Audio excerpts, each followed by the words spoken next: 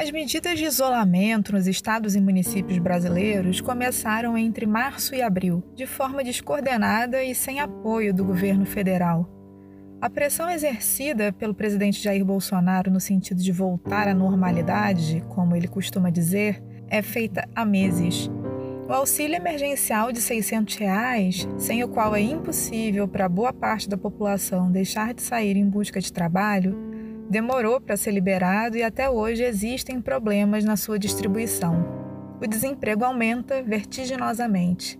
Ao mesmo tempo, governadores e prefeitos ainda não receberam o repasse financeiro do governo federal para ajudá-los a não quebrar durante a pandemia.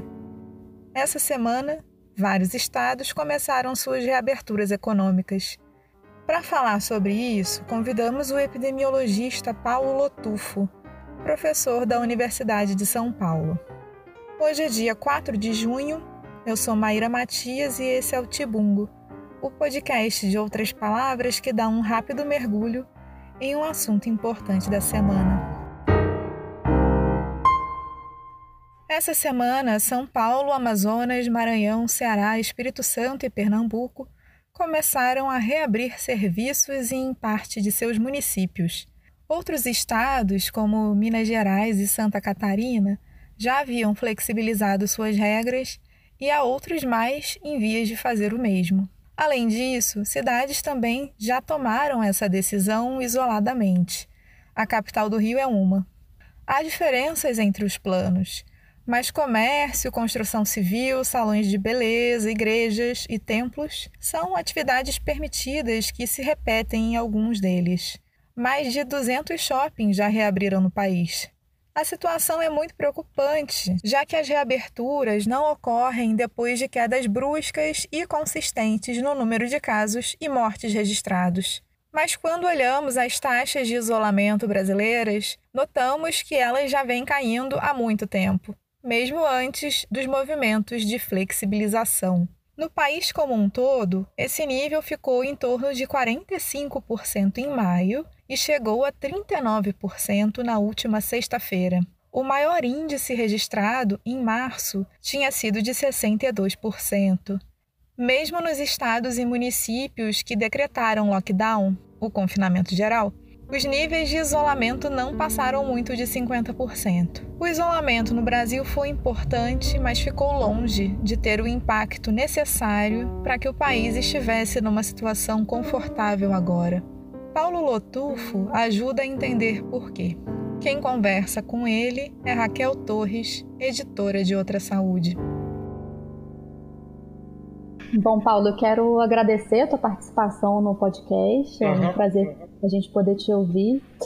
E antes de a gente falar das reaberturas, eu queria voltar um pouco e falar sobre como funcionaram as medidas de restrição de mobilidade aqui no Brasil. Porque vários estados começaram a anunciar algumas primeiras medidas nesse sentido em março. Depois a gente viu em abril o primeiro lockdown lá em Fernando de Noronha. E depois teve diferentes estados decretando confinamentos em vários municípios. Você está falando da onde, Raquel? Eu estou falando do Rio. Ah, tá. Tá. Mas a gente viu lockdowns meio diferentes, ou bem diferentes do que a gente viu em outros lugares, como em Wuhan, lá na China. Aqui a gente acabou tendo cidades que em lockdown tiveram tipo 50% de isolamento, 55%, 45%. Queria saber como que o senhor analisa esse processo e essa situação que a gente chegou.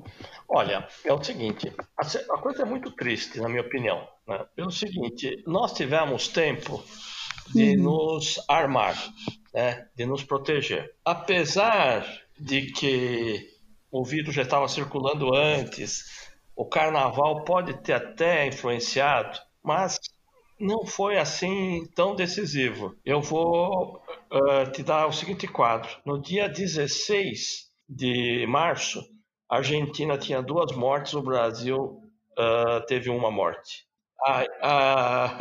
Essa era a situação. E aparentemente nós já estávamos com mais organização do que a própria Argentina, né? Sim, eu me lembro que na época, desculpa te interromper, mas eu me lembro que o Brasil, quando registrou a primeira morte, já tinha, não sei se 200 ou 300 casos, a Argentina tinha menos, né? Acho que significa que a gente estava conseguindo captar melhor a situação, né, da Argentina. Ah, sim, não. Não, nós estávamos com poucos casos, eles também, e a Argentina estava passando por coisas piores. Eles estavam tendo uma baita epidemia de dengue, que eles nunca tinham tido, né? Pela primeira vez eles estavam tendo uma baita epidemia de dengue, e eles pegaram isso, e a situação deles, do ponto de vista econômico, de estrutura de sistema de saúde, eu diria que nós estávamos em vantagem até, né? Bom, aí o que aconteceu? Aconteceu que o Ministério da Saúde começou rápido, ele estabeleceu uma proposta do qual eu tenho algumas divergências, mas que são absolutamente secundárias, e os governos do estado, São Paulo e Rio, que eram os primeiros lugares, começaram adequadamente, né? E aí foi assim, foi uma questão, tudo foi muito rápido, né? Foi muito rápido. Eu estava nos Estados Unidos e lá se falava assim, tá vindo, né? Mas não vai ser muita coisa, né? Não vai ser tão... Ninguém estava levando isso muito a sério. Isso foi no dia 6, 7. Mas, quando eu cheguei aqui, eu percebi que a coisa ia ser realmente grave, pelo que estava vendo nos dados da Itália. Mas não sou eu, quer dizer, todo mundo estava achando, será que vai dar? E cada dia da semana, né, a gente foi vendo. Quando chegou num determinado dia aí, que foi uma quinta-feira, nossa, a cada hora a gente mudava de opinião. E aí chegou à tarde, no final da tarde, a Unicamp falou que ia fechar, né? Ia suspender as aulas. A resposta da USP foi, nossa, isso é um exagero, nós vamos manter. Na sexta-feira, às 10 horas da manhã, da USP falou que já ia fechar as aulas, né? E assim foi, progressivamente, e aí o governo do estado estabeleceu que dia 24 seria assim, o data do isolamento. Mas a resposta da população foi tão boa que foi antes do dia 24, estava tudo fechado. Surpreendentemente, o Rio também a coisa andou bem, que eram os dois grandes focos. Bom, e aí a coisa começou, eu acho que já reduzindo a reprodução do vírus, a contagiosidade, que estava de 3, já caiu para 1,9, rapidamente, pela restrição que passou a existir. E nós estamos caminhando bem, segurando as coisas. Aqui em São Paulo, o Hospital das Clínicas fez uma operação muito maluca, né? São 6 institutos que nós temos. O Instituto Central ficou só para a Covid, transferimos 600 doentes para outros locais, né, para os outros institutos, e começamos a montar todo o esquema, né? E a coisa foi indo, assim, de uma forma geral, muito bem. Mas até que o presidente da República faz já tinha feito intervenções contrárias, mas ele faz uma intervenção abertamente contra tudo o que o Ministério estava fazendo, os Estados estavam fazendo. E aí então começa uma disputa imensa em relação ao destino entre o Ministério da Saúde de um lado e governadores versus o Bolsonaro, e termina com a saída do Mandetta e o enfraquecimento de todas as medidas por parte do Ministério. Mas, para mim, isso foi muito importante, mas não fundamental. O fundamental foi que o auxílio emergencial, que era para ser feito vapt-vupt, rápido, para poder deixar as pessoas em casa, sempre ficar andando aí, perambulando pelas cidades, ele não foi feito. O Congresso aprovou rápido, mas o Ministério da Economia fez tudo para atrasar, né? E o da Cidadania, então, muito mais, e até agora está fazendo isso, está atrasando ao máximo. Aí, então, eu acho que a coisa começou a desandar a partir daí. E começou a ter alguns governos de Estado que começaram a jogar francamente contra. O governo do Amazonas, Minas Gerais, Santa Catarina, né? Esses 3 aí jogaram o tempo inteiro contra. E mesmo o Amazonas tendo uma quantidade altíssima de casos, né? O governador lá não queria saber. Ele só queria abrir a economia, as atividades, né? O Minas Gerais acho que é o pior lugar, porque eles mentem descaradamente. As estatísticas lá são totalmente não confiáveis. Né? São ótimos os números, né? O quê?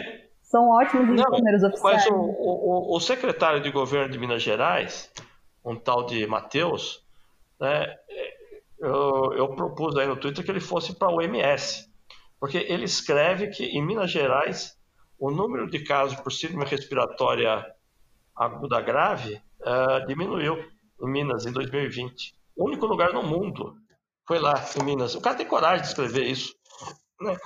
O governador de Minas, ele inventou um marcador para epidemia, que é disponibilidade de leito, né?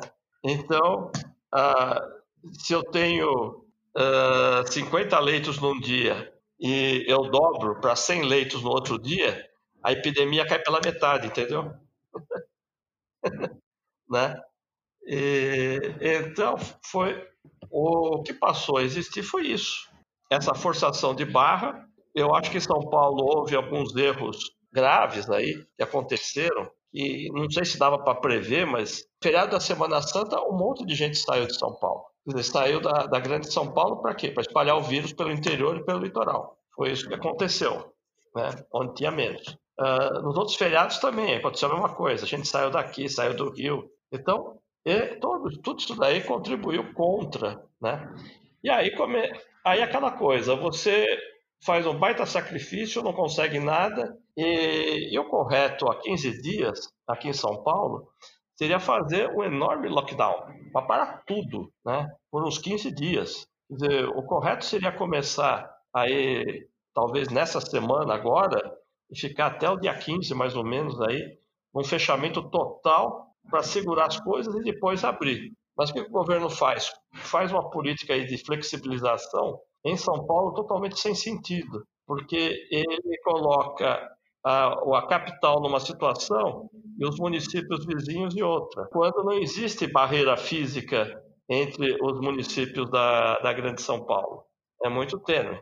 Então, é essa situação que nós chegamos agora, e eu não sei exatamente para onde que a gente vai terminar, porque as mortes estão aumentando ainda no estado, vão aumentar e estão se espalhando para as outras cidades. São cidades menores, com menores condições de atendimento.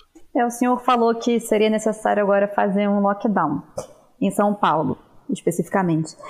No geral, quando que é necessário fazer o lockdown? Qual que é o limite, assim? Olha, isso aí ninguém sabe, né? Porque é tudo novo, quer dizer, começou agora na China. Pelo que a gente vê, quando você está tendo ainda as mortes aumentando, né? Um número grande de pessoas necessitando de ventilação respiratória, e você consegue segurar aquilo por um determinado momento, numa determinada situação, e aí você começa uma redução progressiva. Agora, aqui não aconteceu nada disso. Quer dizer, chegou a semana passada, né? Uma questão é que eu acredito que a pressão política de prefeitos, empresários e tudo mais, se resolveu começar a fazer uma abertura quando você tem aumento das mortes, aumento dos casos. Você não tem redução. Em todos os outros lugares, a flexibilização era quando você estava começando a cair os casos, não quando você está ainda aumentando. E quando você faz um lockdown, quando se faz o confinamento, qual é a taxa de isolamento que se deve atingir no período para que dê certo? 3/4, mais ou menos, 75%. Quer dizer, ou até mais, 80%. Você vai ficar com aquilo que é estritamente necessário. Isso algum estado, algum município chegou a atingir? Não. Olha só, foi feito algumas coisas chamadas lockdown em São Luís, no Maranhão e Belém, e aí você olhava pela televisão, você via um monte de gente em lugares populares lá, andando, circulando. Aquilo lá, nunca em tempo algum, seria lockdown. E é estranho porque, enfim, o lockdown teoricamente deveria ser o confinamento máximo. Aí quando você... Exatamente. Aí quando você faz uma medida, põe esse nome e não é o confinamento máximo, fica meio que... Não tem para onde aumentar mais, né? Exatamente. Para onde enriquecer mais, porque você já está no máximo. Claro, exatamente. Não. Né? Ou você faz a coisa direito, né? Ou então você não faz. Agora, tem algum lugar no Brasil que tenha, mesmo que não tenha sido lockdown, assim, mas que tenha tomado as decisões corretas nos momentos corretos e que a gente já possa observar bons resultados? Olha, tem uma piada carioca aí, né? Que Niterói é um exemplo. Como o carioca adora gozar, o pessoal de Niterói, né? Mas eu me lembro que, por exemplo, na dengue, o rio estava explodindo, Niterói conseguiu controlar o Aedes. Pelo menos o pessoal de Niterói está falando que fez coisas corretas, que segurou bem. Assim, de uma forma geral, se você for pegar o que o estado de São Paulo fez, mesmo o estado do Rio, foi positivo, né? Se tivesse caído pela aquela coisa babaca lá, babaca não, totalmente sem sentido, que é isolamento vertical, uma coisa que não existe, né? Se tivesse entrado nisso daí, a coisa seria muito pior. Mas está em tempo de piorar ainda, né? Porque a gente está vendo esses dois estados justamente que não chegaram a fechar tudo, já reabrindo ou perto de reabrir. Agora, o senhor comentou que, bom, no resto do mundo normalmente se começa a flexibilizar a quarentena quando os casos estão caindo. Tem critérios objetivos assim para decidir o momento da reabertura? O que exatamente deveria estar sendo levado em conta? Não, a OMS criou aí uns 6 indicadores para isso, mas eu não acho que é por aí, não. Eu acho que é uma somatória de vários indicadores que você vai vendo. Um deles é se você está tendo menos mortes por todas as causas em relação aos anos anteriores, naquela mesma época do ano, né? Essa é uma. A outra é a procura de leitos de UTI. Então, isso seria assim, os dois principais marcadores. E o outro seria justamente assim, a redução de casos, a redução de mortes específicas pela Covid, seriam outros marcadores que você vai pegando junto e vai considerando, né? Esse marcador do número de casos é um pouco complicado também de a gente pegar aqui no Brasil. Bom, tem subnotificação no mundo inteiro, mas aqui a gente testa especialmente pouco, né? Então, não sei se também seria um indicador não muito exato. Agora, queria que o senhor comentasse também como que um estado, um município, como que uma região deve se preparar para sair do isolamento, considerando que tenha feito tudo certo e tenha reduzido o número de casos? Eu acho que é o seguinte, a grande questão que nós temos aí é saber identificar exatamente aonde estão as pessoas. A primeira coisa que você deve continuar fazendo, e que foi muito mal feito no Brasil, em vários lugares do mundo, foi bem feito somente em poucos lugares, que é você, dado que tem uma pessoa com a Covid confirmada, você vê os contatos. E aí você vai fazer o teste. Se testar e a pessoa, os contatos, alguém tiver, você vai no contato do contato. E aí você vai fazendo isso de tal forma a pegar toda a cadeia e impedir que aquela pessoa infectada, que não saiba, fique distribuindo o vírus. Essa é a primeira coisa que precisa continuar. A segunda coisa é saber trabalhar com as populações de maior risco e maior interesse. Quem são essas? O pessoal da saúde, o pessoal de segurança, né, bombeiro, policial, o pessoal de transporte, né, que está tendo muita morte, motorista de ônibus, transporte, metrô, todo mundo, o pessoal de infraestrutura básica, né, eletricidade, água, todo esse pessoal que é fundamental para manter as cidades aí em pé, né? E uma coisa importante é a indústria alimentícia. Está tendo muitos casos em frigoríficos e mesmo na lavoura está tendo casos em vários lugares. Então são os lugares, as populações principais. A outra é o cuidado grande com os institucionalizados, que são os idosos em instituições de longa permanência e as pessoas reclusas, né, nos presídios. Então nós teremos que trabalhar muito isso, né? Quer dizer, isso é o fundamental. Focar os testes nessas pessoas, né? Nesse grupo. Exatamente. E aí depois, a liberação, ela vai sendo progressiva, né? E aí tem várias coisas que estão sendo faladas por aí, né? em termos do contato, né? O que você vai abrir, né? Com certeza, atividades em lugares fechados, com muita gente, vai ser a última a ser permitida. Sim, academias, por exemplo. Pois é, essa história de academia é uma loucura, quer dizer, só se fala nisso, assim, não, as academias, né, é como se fosse a coisa mais importante. Eu até sinto falta da minha,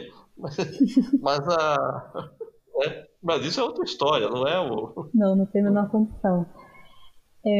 Uma última coisa que eu queria te perguntar é em relação a esse levantamento nacional que foi feito, coordenado pela Universidade de Pelotas, que está atestando a presença dos anticorpos, né, nas amostras da população. E aí a primeira leva, né, de testes encontrou algumas cidades, principalmente na região norte, com um percentual bem alto, né, de infectadas. A que tem maior percentual era lá no Pará, Breves, que tinha 25% já da população. E no Rio e São Paulo, bem pouco, assim, bem longe da tal imunidade de rebanho, lá com 3%, algo assim, em torno disso. Aí eu queria que o senhor explicasse um pouco o que esses números indicam quando a gente pensa em reaberturas mesmo, assim. Não indicam nada. Né? Não. Esse estudo, isso eu posso falar porque eu participei de uma live aí que estava um dos coordenadores do estudo. Ele foi feito fora de hora. Pelo seguinte, você vai fazer uma coisa no país todo quando a epidemia está andando pelo país de uma forma que você ainda não sabe como está se passando, né? Então, eu nunca vi necessidade de se fazer uma coisa dessa, pegando um local, porque quando saiu o resultado, eu tinha os dados de mortalidade e de incidência, né? E bateu exatamente. Onde é que tinha a maior mortalidade? Era a região norte, mais especificamente Belém e Manaus, aquela região. A gente já sabia de tudo isso, né? Então só veio a confirmar. Onde tinha menos? Na região sul. Bateu. Então esse teste ele só tem sentido depois para você saber como é que foi a situação da epidemia quando ela já aconteceu, quando ela já passou, né? Mas, assim, num lugar onde você encontra um percentual relativamente alto, bom, 25% ainda não é alto, mas considerando que a coisa progride muito rapidamente? A única coisa que serviu essa pesquisa serve para o seguinte: como você vê a prevalência no local, então é o seguinte, se eu tiver um teste positivo em Breves, de uma pessoa, a chance de que essa pessoa teve a Covid é muito maior do que em Florianópolis, né? Florianópolis deu uma prevalência de 0,15%, e em Breves deu de 25%. Então, essa é a diferença, né? Agora, nesse momento, quais que são os estados que te preocupam mais em relação ao possível aumento ainda do número dos casos e das mortes? Só para a gente finalizar. Olha, eu acho que são os estados onde a coisa está mais séria, porque está pegando a população mais pobre, a população sem condição, são todos os estados da Amazônia, disparados. Então, para mim, a coisa principal está aí. E está chegando a lugares mais isolados, né, com maior dificuldade também de acesso ao serviço de saúde, tudo. Exatamente, né? As populações indígenas sob risco. Uhum. E talvez fosse mais simples de evitar a entrada, né? Não sei, mais fácil de manter, de fazer um monitoramento mais constante nessas populações que vivem em lugares mais fechados, né, numa aldeia, assim. Sem dúvida. Talvez não pudesse ter sido feito um trabalho de prevenção mais simples e... Sim, não, uma das coisas que ficou legal desse estudo aí da sorologia é que na região da Amazônia ficou claro a transmissão que houve pelo meio fluvial. As cidades que não tinham contato fluvial, que eram somente contato aéreo, têm um número bem menor de casos.